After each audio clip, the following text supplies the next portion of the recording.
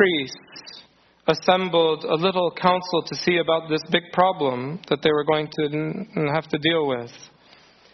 And they said, if we let him alone like this, everyone will believe in him. The Romans will come and take away both our place and our nation. Then one of them, Caiaphas, being high priest that year, said to them, you know nothing at all, nor do you consider that it is expedient for us that one man should die for the people, and not that the whole nation should perish. And then the evangelist, he adds an important note to this comment. He adds like without it, we would be like, what? St. John, he adds, now this he did not say of his own authority, but being high priest that year, he prophesied that Jesus would die for the nation. And not for that nation only, but also that he would gather together in one the children of God who are scattered abroad. Caiaphas, in English it says it was expedient that one man should die. Actually, it should be, it was profitable. It was profitable that one man should die for the people, and not that the whole nation should perish. And that's why today I want to speak to you about how we profited from the death of Christ. How did we profit from the death of Christ? And I'll speak about 3 ways that we profited. Death has a very interesting way of bringing reform. Death challenges everything that we stand for. It causes us to think about what we value and what we don't value. It challenged the philosophy of every age and of every time and of every philosopher. The question of death, what happens at death? Because death is a game changer. Death changes our outlook on life.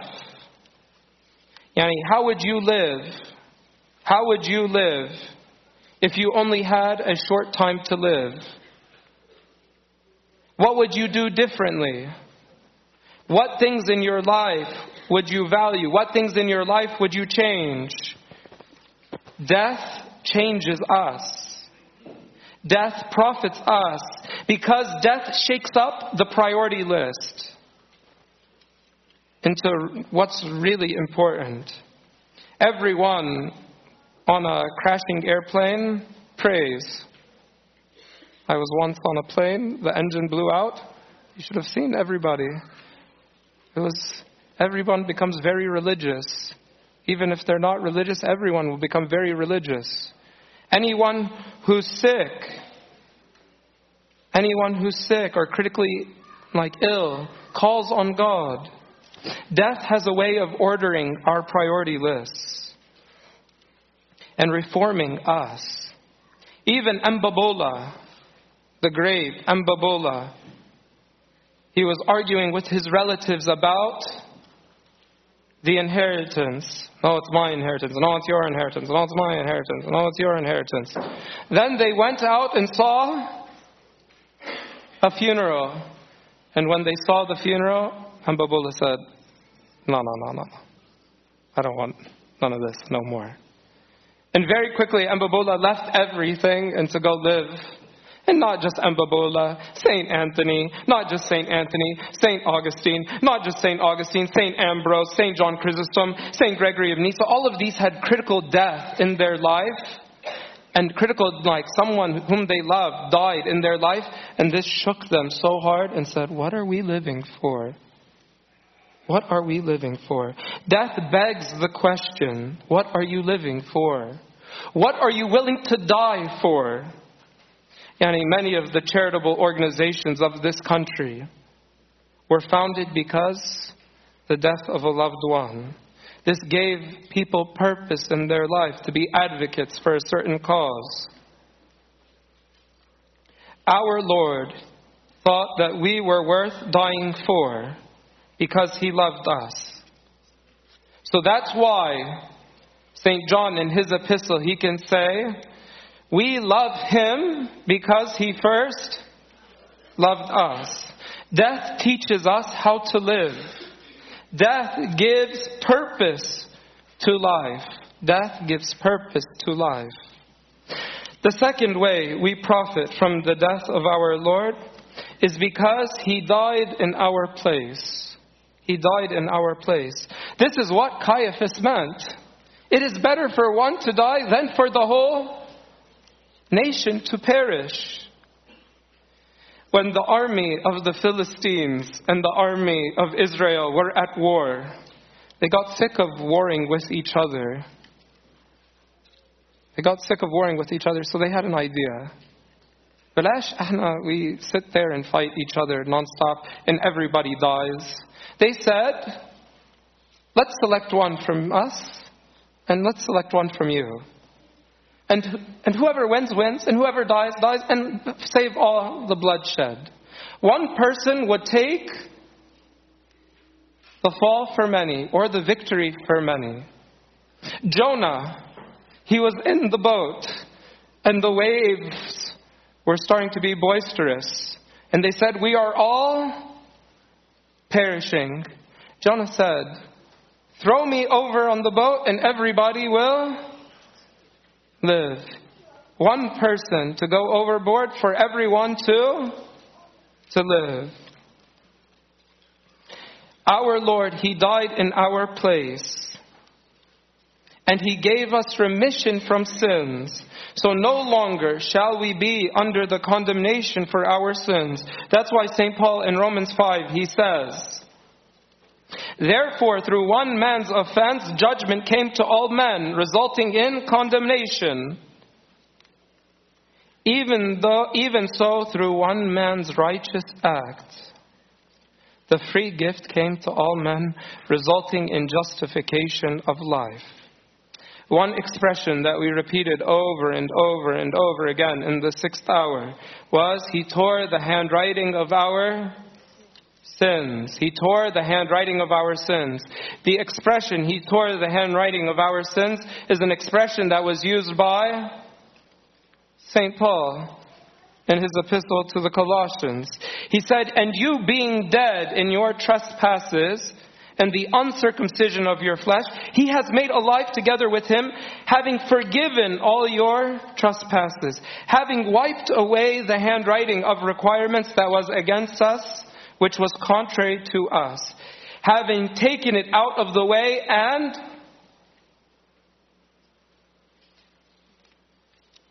nailing it to the cross. And nailing it to the cross. Handwriting. You know what handwriting is? Handwriting, mishkila, handwriting. Handwriting, that is a certificate of debt.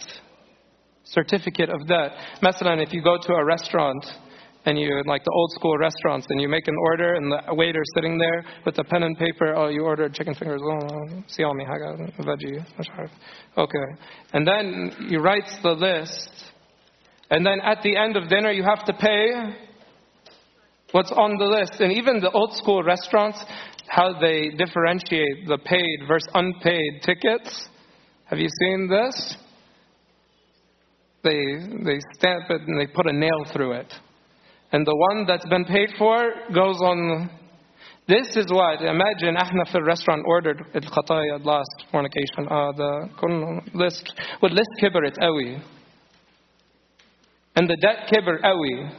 And then he took this list and put it on the cross. That's the second way we profited from the death of Christ. The third way we profited from the death of Christ is that He did more than forgive us our sins. The Christ's death profited us because He put to death our sinful nature. Christ's death killed the old man. That's why in the hymns we say, take on the old man and put on the new and superior one. What happened with the old one? Where did it go? It died. It was crucified on the cross. The old one is gone. Even the Lord in His gospel, He said in the Gospel of St. Luke, He said, I came to send fire on the earth. I came to send a fire on the earth. And how I wish it were already kindled. I have a baptism to be baptized with. And how distressed am I until it is accomplished. I have a baptism to be baptized with. What is that? The baptism to be baptized with is the cross. And how distressed am I till it is finished. And on the cross He said, it is finished. You know, when you have a big exam, you have a big presentation, you have a big interview, how distressed you are until it is finished. Our Lord came to die for the sins of the world. He was distressed until it was finished. And when it was finished, He came to send fire. Fire. What is the fire? St. Ambrose said, the fire inflamed our hearts. This is the new nature, that we are on fire for God, that we love God. That's why He says when He was walking on the road with the disciples from Emmaus, it says that as He was walking on the road, the disciples said, was not our heart burning within us while He explained the scriptures? The fire is the message of the gospel, the power of the commandments. And the beautiful thing about fire is that fire, like I see people reading Elements, they're reading fire. Fire, one fire adds to another fire, and fire grows. Fire comes together and it burns. It burns together. And actually, that's why the prophecy that Caiaphas said, what was the prophecy that Caiaphas mentioned?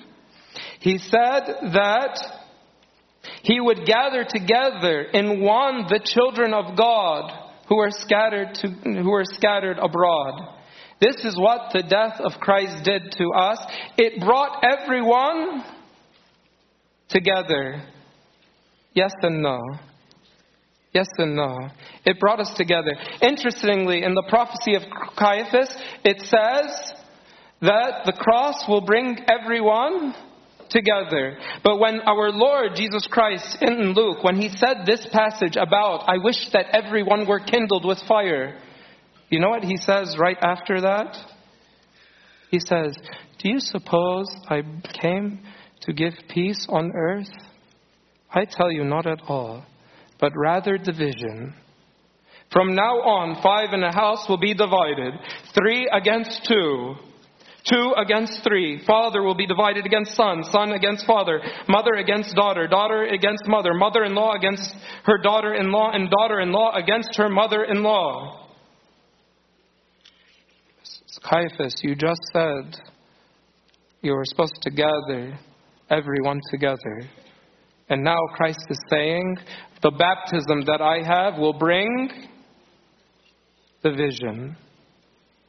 It will bring division because either you will become a follower of the cross and recognize the divinity and the power of the cross, or otherwise you will not.